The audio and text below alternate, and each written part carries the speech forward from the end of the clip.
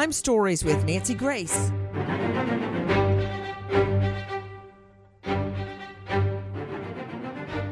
A gorgeous young mother, still breastfeeding, ends up dead.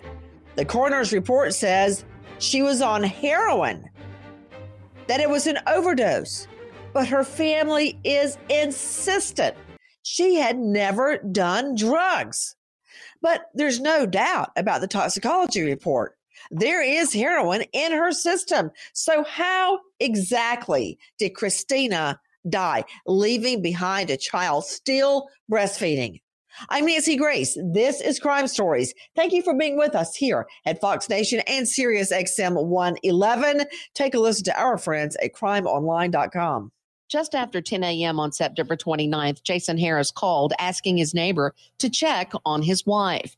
It was the second time he had made that request. The first was just 11 days before. In that instance, Jason Harris asked his neighbor to see if his wife's vehicle was still in the driveway. He was afraid his wife, Christina, had overslept. The neighbor went to a side door but got no answer to her knock. She was able to open the door and call out to Christina, who then answered her.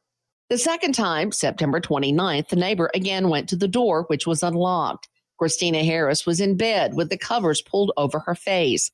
The neighbor touched Christina, but there was no response. Thinking Harris was still asleep, she left and called Jason Harris to let him know. Concerned, the neighbor went back and Christina was cold to the touch, stiff, and had foam coming out of her mouth.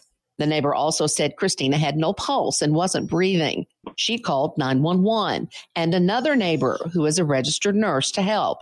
Christina Harris was dead. This young mom with a little baby still breastfeeding, dead in her own bed, frothing at the mouth. What happened?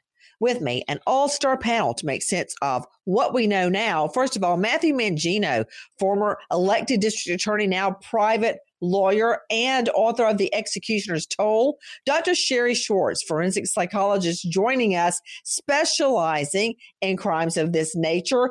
Her book, Criminal Behavior and Where Law and Psychology Intersect. Justin Boardman, former Special Victims Unit Detective, West Valley, and author of I Was Wrong, an investigator's battle cry for change within the SVU. Dr. Michelle Dupree, medical examiner, forensic pathologist, detective, and author of Homicide Investigation Field Guide. But first to Karen Drew, special guest joining us, TV news anchor, investigative reporter with WDIV-TV, NBC. Karen, thank you so much for being with us. Karen, first of all, take a listen to our cut one. Who is Christina Harris? Christina Ann Thompson and Jason Harris were married for 11 years, but they had been a couple for 5 years before that. 6 years into the marriage, they welcomed a daughter. 5 years later, daughter number 2 was born. Christina Harris's family says she loves swimming, crafting, and family game night, and being a stay-at-home mom. She was still breastfeeding and stocking a freezer full of milk for her infant. The little girl was just 8 months old when Harris was found dead in their home. I can't even imagine to you, Karen Drew. I remember when I gave birth to the twins, Lucy and I almost died. And it was horrible. We were all in intensive care. The children were in intensive care a really long time. And I remember lying there in the bed thinking, am I going to die? Am I going to watch my children from the other side of life grow up without a mother? And that thought consumed me. And here is this woman, Christina Harris, with this 8-month-old baby girl, gone. No mother to raise a child. Tell me what happened. What was her toxicology report? Heroin? That is what investigators found, Nancy, that there was heroin in her system. And I can tell you, I talked with family. I talked with one of her best friends, and they were flabbergasted. They knew her. They knew her well. I mean, ever since she was a young person, when she met Jason as a teenager, her husband, she had always dreamed about being a mom. She always wanted to be this terrific mom. Breastfeeding was so important. Healthy food, spending time with the children. And you know, Nancy, the whole bond that you have with breastfeeding a child, that was very, very important to her. She took being a mom very serious. She worked part-time at a local Subway shop to pick up a few hours just to help ends meet. But but her priority was being a mom, being there for her kids and taking care of them the best way she could. And so when family found out that there was heroin in her system, they just simply said, no way, not possible. To Dr. Sherry Schwartz, family and friends, they always think they know you so well. But if you are addicted to drugs or alcohol, that can make even a new mom do things she wouldn't normally do, things that she would keep secret from family and friends, like drugs and alcohol addiction. Well, that's absolutely right. But when we're talking about a drug like heroin, that's kind of a hard one to keep a secret, right? Because there's also physical signs, not just the impairment, but you would see possibly track marks, right? Clouded thinking, flu-like symptoms. So that would be hard to mask from people who see you frequently. You're right. Heroin is pretty hard to hide. To you, Karen Drew, joining us, WDIV-TV. Karen, what can you tell us about the day that Christina was found dead? Well, it was a little different kind of a day. Her husband, they lived in a middle to lower class community. He had gone to work went to work a little bit earlier than normal, and she would be at home with the kids. He left, and from what we understand, he was trying to call her later in the morning, around that 8, 9 o'clock time, and hadn't heard from her. And that seemed a little strange because she would be up by that time with the kids, and called a couple times, didn't hear from her.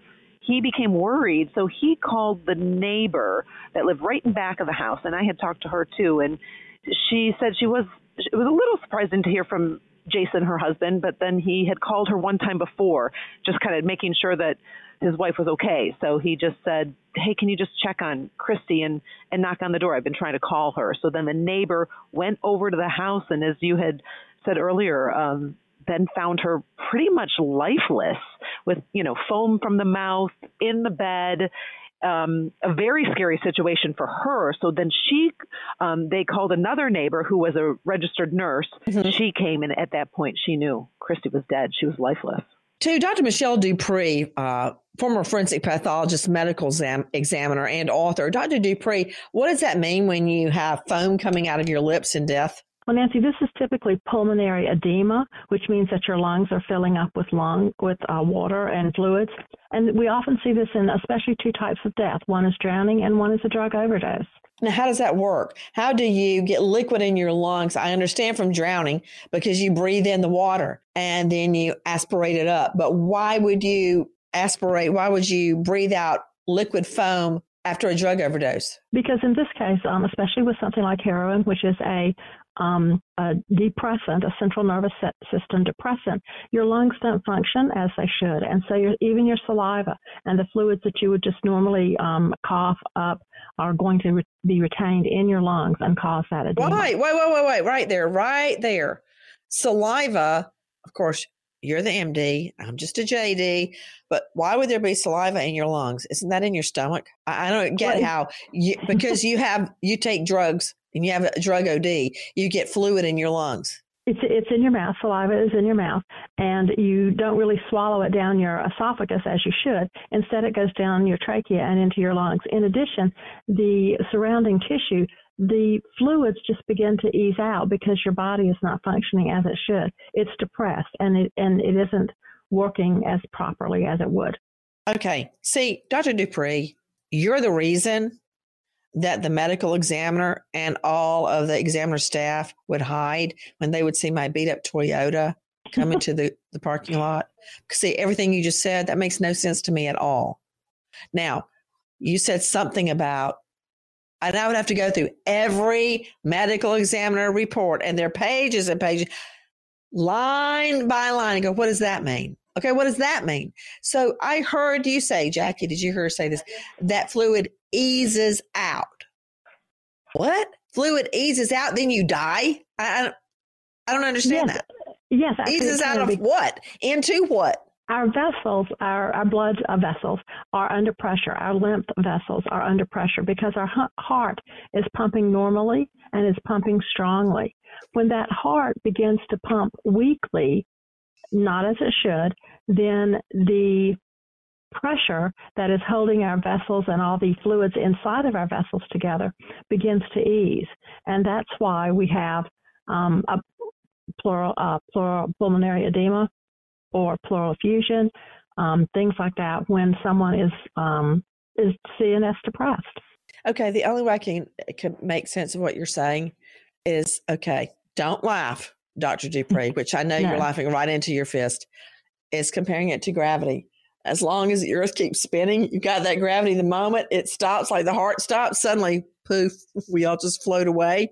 So as soon as the heart stops pumping, that pressure going through the veins and all of the organs stops. And it, as you said, eases out. And as she's barely still breathing, that fluid that has now accumulated in her lungs comes out as froth out of her mouth. Now, let me ask, do you actually asphyxiate on that froth? I mean, why would you die? Or do you die because your heart stops because the heroin slows it down? You really die because it is a central nervous system depressant, and all of your organ functions, your brain, okay, did your you heart. Just say in your own special way that your heart stops because it's depressed? Yes, it slows down and then it eventually stops, as does your brain. Okay, I think it should be repressed because depressed seems like the heart is sad. Well, I'm sure that it is. But what I'm saying is it stops, it slows the heart down so much the heart stops. And that's why you die with an overdose. Yes, your heart and brain stop. Yes. Okay. Just as an aside, what about if you're on meth, which speeds you up? How do you OD on meth? Well, on meth, because it is a stimulant, as you said, it speeds everything up. You can actually speed your heart up so fast that you have an arrhythmia, and that can cause death. I knew you'd have an answer, and that one I understood pretty easily.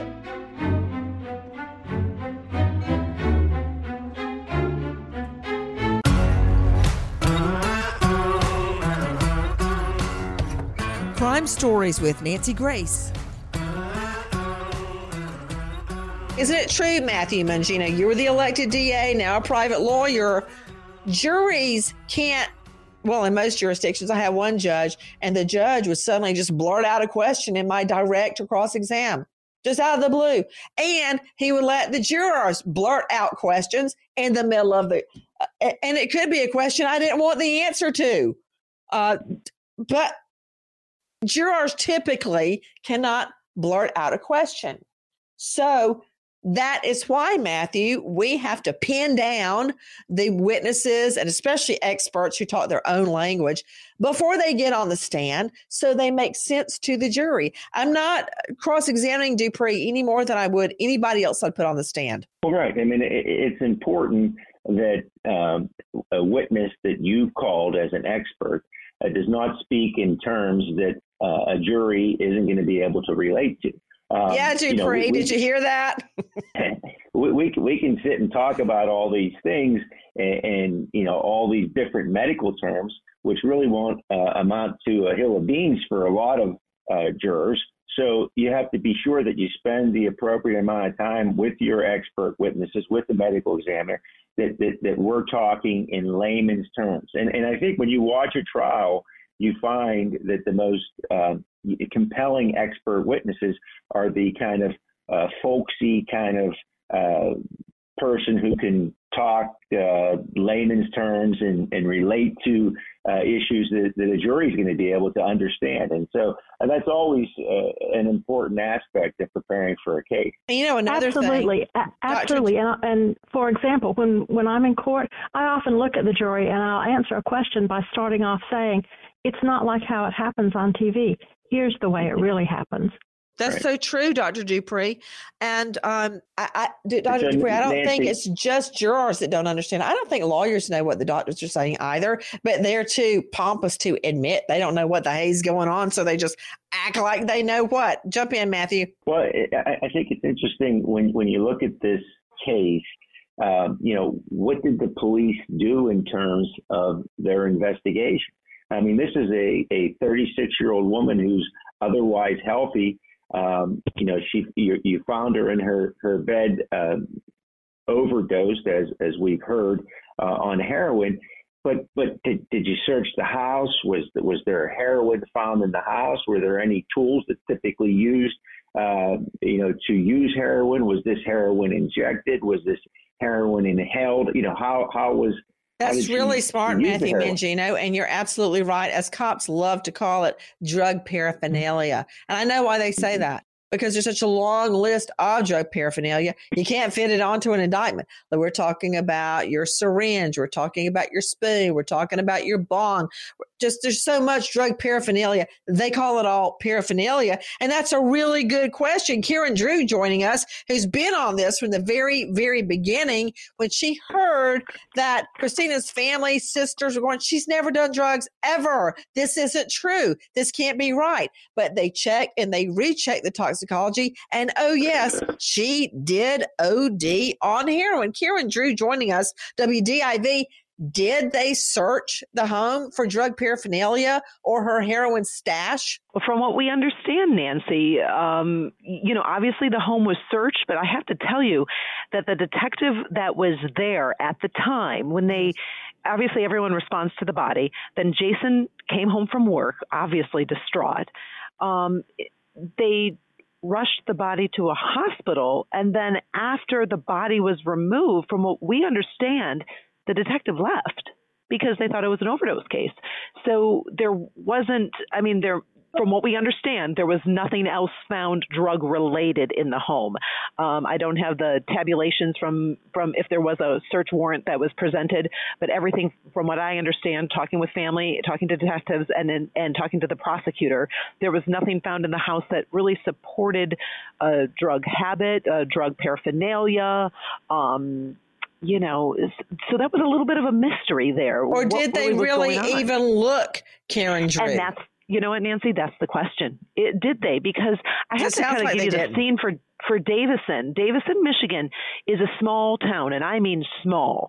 Murder, crime, robbery, that doesn't happen in Davison. It's just a small town, a small police force. So that's not really on your radar when something happens.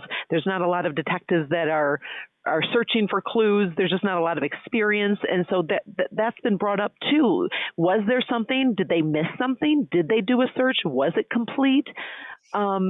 Because it just was a place that, there isn't a whole lot of crime, not a lot of police experience. And that has been really examined a lot in this case. And Nancy, really, go ahead, jump in.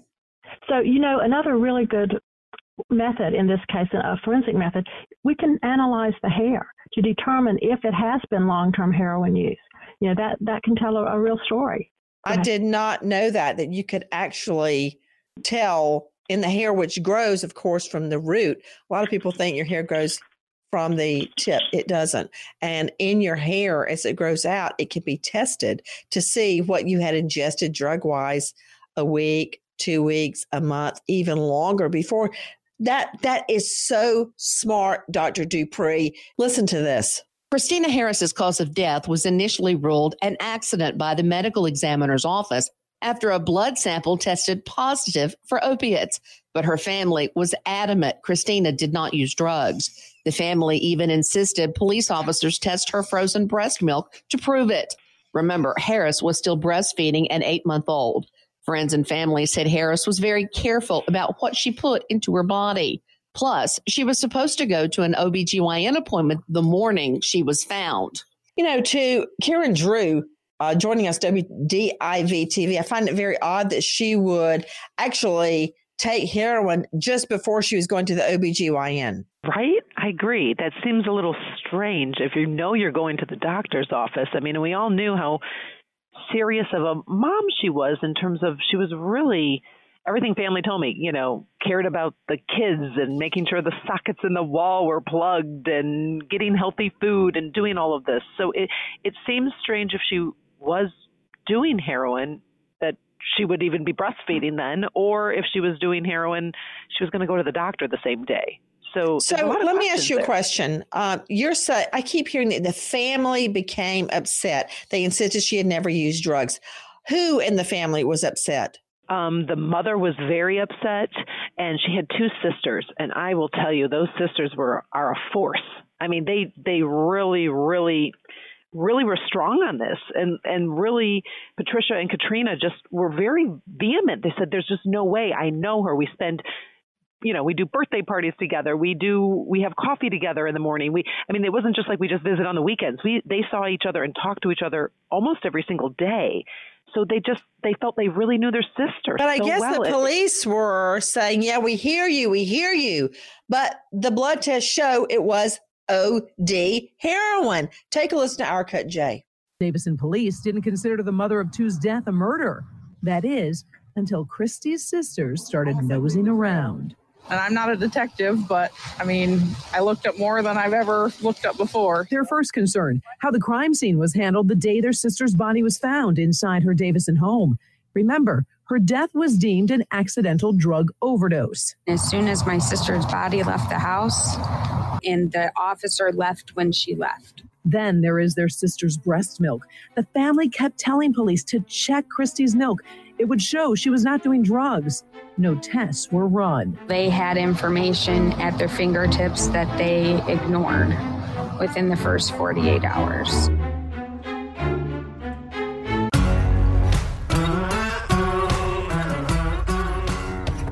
Crime Stories with Nancy Grace. Okay, I don't believe I've ever had the opportunity to say this in a single case I investigated, prosecuted, or covered. Let's talk about breast milk. All right.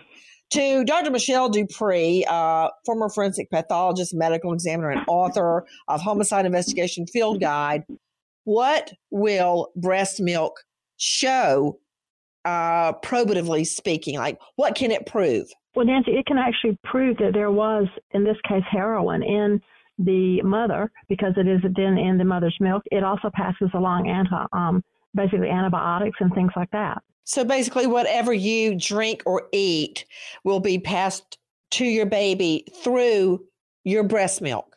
Yes, exactly. Huh. I've heard cases where mom would have Mexican food and then breastfeed, and the baby would get a sick stomach and burp and carry on because it's getting the after effects of spicy food. Is exactly. that real? Yes, it is real. And the same thing with alcohol or drugs in this case. Bless you, whoever that was. Justin Boardman, let me go to you, former Special Victims Unit detective and author. Why would the police be so resistant to the sister saying, there's something wrong with that toxicology? Get her breast milk. It's in the freezer. Well, we seem to, as a profession, sometimes get stuck in our silos and not look quite out of them, if you will, or ask questions. As a profession, we are responding to overdose after overdose after overdose. And when we respond on a body and we see the foam cone is what we're calling it, if you will, we go, okay, well, it looks like an opioid overdose. And one of my questions for Dr. Dupree was, we keep calling this heroin, and this is something that's fine. I don't know if it was exactly heroin, but would heroin and an opioid like Oxycontin show up in the testing as the same, like an opioid? Are we assuming it was heroin? What about it, Dr. Dupree? Would it show up as the same if it's heroin versus oxy? Well, it's going to show up as metabolites, probably, of whatever the original drug was. There may be some native drug as well, and that's one of the things we do is we compare the metabolites to the native drug to determine how long that has been in the system. What did she say? Okay, let me dummy down my question. Okay, if she had taken Oxycontin, for instance, oxycodone, would it show up in the toxicology test the same way heroin would? That's a yes, no, Dr. Dupree. Essentially, yes. I knew you would not do it in one word. I didn't know what the other word was going to be, but now I know it's essentially. Okay, so there's your answer. You know what I think here is Drew? WDIV, I think that many times cops discount what women tell them, women witnesses. Karen, I hear somebody groan all you want to, don't care. I think that the cops went, the sisters are calling again. Who's going to take? Have you ever seen Home Alone? When the mom is calling from Paris and they go, it's the mom again. You take it. Same thing. It's the sisters again. She's a heroin addict. Why do they keep calling me? You know that's what happened, Karen Drew. I've seen it in the stories I've covered. I mean, there's many times that there's the eyes roll back and say, okay, whatever. And come on, it's the sisters. What family really, very rarely, unless it's a very well-known drug addiction, does family know about it? Many times family is surprised and family says, this isn't true. This couldn't be. So it's no surprise they said that. And you're right with the way the body reacted. You know, the authorities are thinking one way, but I have to say, Nancy, they have this breast milk that they said they had, and they're like, I felt like that kind of opens the doors to like, could we check it? But they just were like, these are these sisters. They don't to check it, but no, they wouldn't check it. And certainly, our stubborn personal biases are one of those reasons, those male biases, if you will. But I think who's admitting? I've got two guys on the panel. Justin Boardman and Matthew Mangina. Who's confessing to male bias? Justin is. Then everything went quiet very quickly. Hey, so you've got the sisters just riding the police like a mule, insisting they're all wrong, begging them to test the breast milk. They won't do it. But wait. Now listen to this. Take a listen to our cut 4 from Crime Online. Sheila Coop told police that on one occasion she saw Christy Harris run out of her home visibly upset, sobbing. Harris told her that Jason Harris was cheating and her newborn was just 2 weeks old. Other family and friends also thought Jason Harris was seeing other women. Nearly 5,900 texts were found to a woman from Providence, Rhode Island. There were also emails and pictures sent to several other women. 9 days after Christina died, Jason Harris bought a plane ticket to go visit the woman in Providence. Not long after that, a woman and her daughter moved in with Jason Harris in the home where Christina had died. What more will it take to put a fire under the rear ends of the police? A woman moves into the home right after Christina dies and brings her daughter too? They didn't know that? Karen Drew? Oh, folks knew that, Nancy. I mean, again, this is a small town. People know what's going on. And she moved in and the kids are in the house and it just seems strange no matter what, like what's going on. So yes, lots of people I talked to two of the neighbors and they were very upset. It seemed very strange. The sisters were mad. They didn't know what was going on. But, it's not illegal to move someone into your house. So, there was no action from police.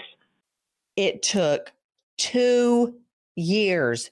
2 years after the heroin overdose before anybody finally got around to testing that breast milk.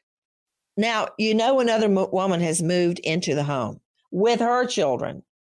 So I doubt very seriously that the new girlfriend would keep the ex-wife's breast milk in the freezer. Wait a minute. Take a listen to our cut F, WDIV. 2 years after the medical examiner ruled her death an accidental overdose, a key piece of evidence was found at her parents' house. Police were able to secure 3 plastic packages of Christina Harris's frozen breast milk that were placed in a cooler. All 3 of those were submitted to the Michigan State Police Crime Lab. In each instance, no controlled substance was detected. So then how did heroin get into her system? Take a listen to more from Michigan State Police. We believe Jason Harris murdered his wife. We believe he put heroin into her cereal and milk the night that she died. Now take a listen to our cut C, Stephanie Park, NBC 25. One of his coworkers actually claims that Jason Harris first tried to hire him to kill his wife, but that coworker said no. In court today, this man said he thought that this was all just set out of frustration. That was until he found out Christina, who had just had a baby, was found dead at the home she shared with Jason Harris. He had asked me if I would do it, and he told me he would be able to pay me out of a life insurance policy she had. That shocking question came from Zachariah Shustock's boss. Jason Harris was his supervisor at work.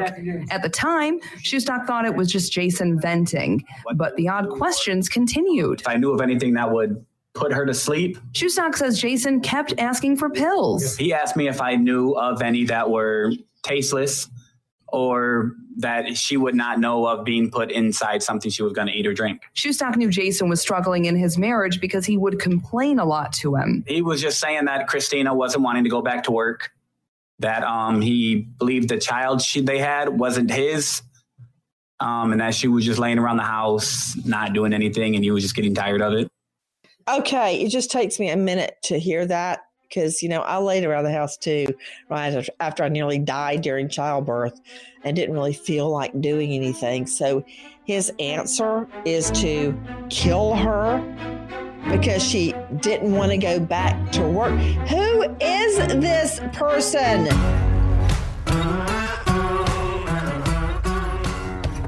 Crime Stories with Nancy Grace.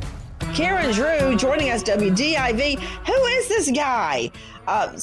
6,000 text messages to other women, wants to have his wife killed because she's laying around the house and won't go back to work. This is her second child. She's still breastfeeding. Who is this guy? Nobody can figure him out. He really is. I mean, she is this loving, doting mother. She's breastfeeding. I'm a loss of words. Jackass. That's a technical legal term. A complete horse's rear end. And another thing, let's get off him for a moment. Let me hop back on the police. 2 years pass. Time passes. So Matthew Mangino joining me, former elected DA Lawrence County, now private attorney and author of The Executioner's Toll. Matthew, it took a civil lawsuit, statute of limitations, ending before the police got off their rear ends. What happened, Matthew? Explain it. Well, really, it's a clever way to gather evidence in this case. The suit was filed, and I'm sure through discovery, they were able to obtain information about people that he was communicating with, other women, emails, all this sort of thing that would help them begin to build a case, circumstantially. Here's a motive, here's a reason why he would want to kill his wife. And then, some of these other pieces began to come together as the state police got involved in this investigation. And they very, fundamentally built a case based on information that they were able to obtain from the defendant in a civil lawsuit. It's a clever maneuver. And I heard you say a reason to kill her. So I guess you're saying that the wife laying around, and that's with air quotes, after giving birth was a reason for murder. Okay, before I tear you to shreds on that, Matthew Mangino, here's a good comparison. Who can forget the O.J. Simpson murder trial? Remember how much more we found out in the civil case, how that was his Bruno Mali footprint at the crime scene in blood, how he failed his polygraph with another, I think a negative 40 something. Just so much more came out in the civil case than we learned in the criminal case. That's exactly what happened here. But in the reversed order, Nancy, because that's right. Simpson went to trial criminally first. Right. They come after a criminal case because there's a conviction. It's much easier to prove what you have to. The burden of proof is much less in the civil case. But here we have it used, and that's why I say it's clever. They used it in a different way. They used it to accumulate evidence to prosecute a criminal case. They did. Take a listen to our cut G, our friend Karen Drew, WDIV, on that civil lawsuit. Christie's family filed a wrongful death lawsuit, so Jason was deposed under oath. Let's start with another woman he admitted being in contact with during his marriage to Christy. You sent sexual messages to her? Yes. You disclosed this at some point to your wife? Yes. When did you disclose it to Christy? As soon as she asked about him. She asked what the number was, and I told her. Harris also admitted what he said about divorcing Christy. I think it came up as an option for the whole theory of living in a perfect world. He was questioned about money problems in his marriage. What was the reason for filing bankruptcy? because we were well over our head. Then asked about hiring a hitman to kill his wife. Did you ever request that Mr. Shustak kill your wife? No. And if he said that you did, he's either lying or mistaken? No, he'd be lying. Oh, I love it when defendants do that. Everybody's lying but them. They're the only person telling the truth. Take a listen to more from Karen Drew, WDIV, our Cut H. The 44-year-old father also talked about what happened inside his Davison home while the couple's 2 children slept the night before his wife died. When you went to bed that night, you weren't concerned that anything was wrong? Nope. Did you notice anything out of the ordinary? Other than her falling asleep when pumping. She got hungry. I made her up a bowl of cereal. That's what she asked for. Harris left early for work the next day. And when you left, she was alive? Correct. A neighbor then found his wife dead in her bed after Jason called that neighbor asking her to check on Christy. At that time, Christy's death was ruled an accidental overdose. You had nothing to do with your wife's death, right? Correct. Right. Okay, so Karen Drew joining me, WDIV TV investigative reporter. So the working theory is that he put heroin in her cereal he made her the night before. Yeah, that was the theory that was going, that's what the prosecutor believed. And there was some digging from the sisters as they were trying to get that information from the civil lawsuit, because they were knocking on doors and talking to neighbors and talking to coworkers. And there was some word out on the street that he was unhappy in his marriage. And he was talking to some folks who were known to deal drugs and things like that. So that was kind of the pieces that they were trying to put together, that they thought he literally put heroin in her cereal. So is it true that he would proposition people at work to be a hitman? Can you believe that? I mean, we always talk about dumb criminals, but I mean, that was the case. They had 2 individuals from his work take the stand and talk about how one complained about his wife, and then a second one, he was looking for a hitman, and then a third, he was trying to get drugs. And there was some situation where he did some I think it was a Klonopin or some type of drug that he did initially try. There was a weird taste. She was eating. It was a weird taste, so she didn't finish whatever he tried the first time.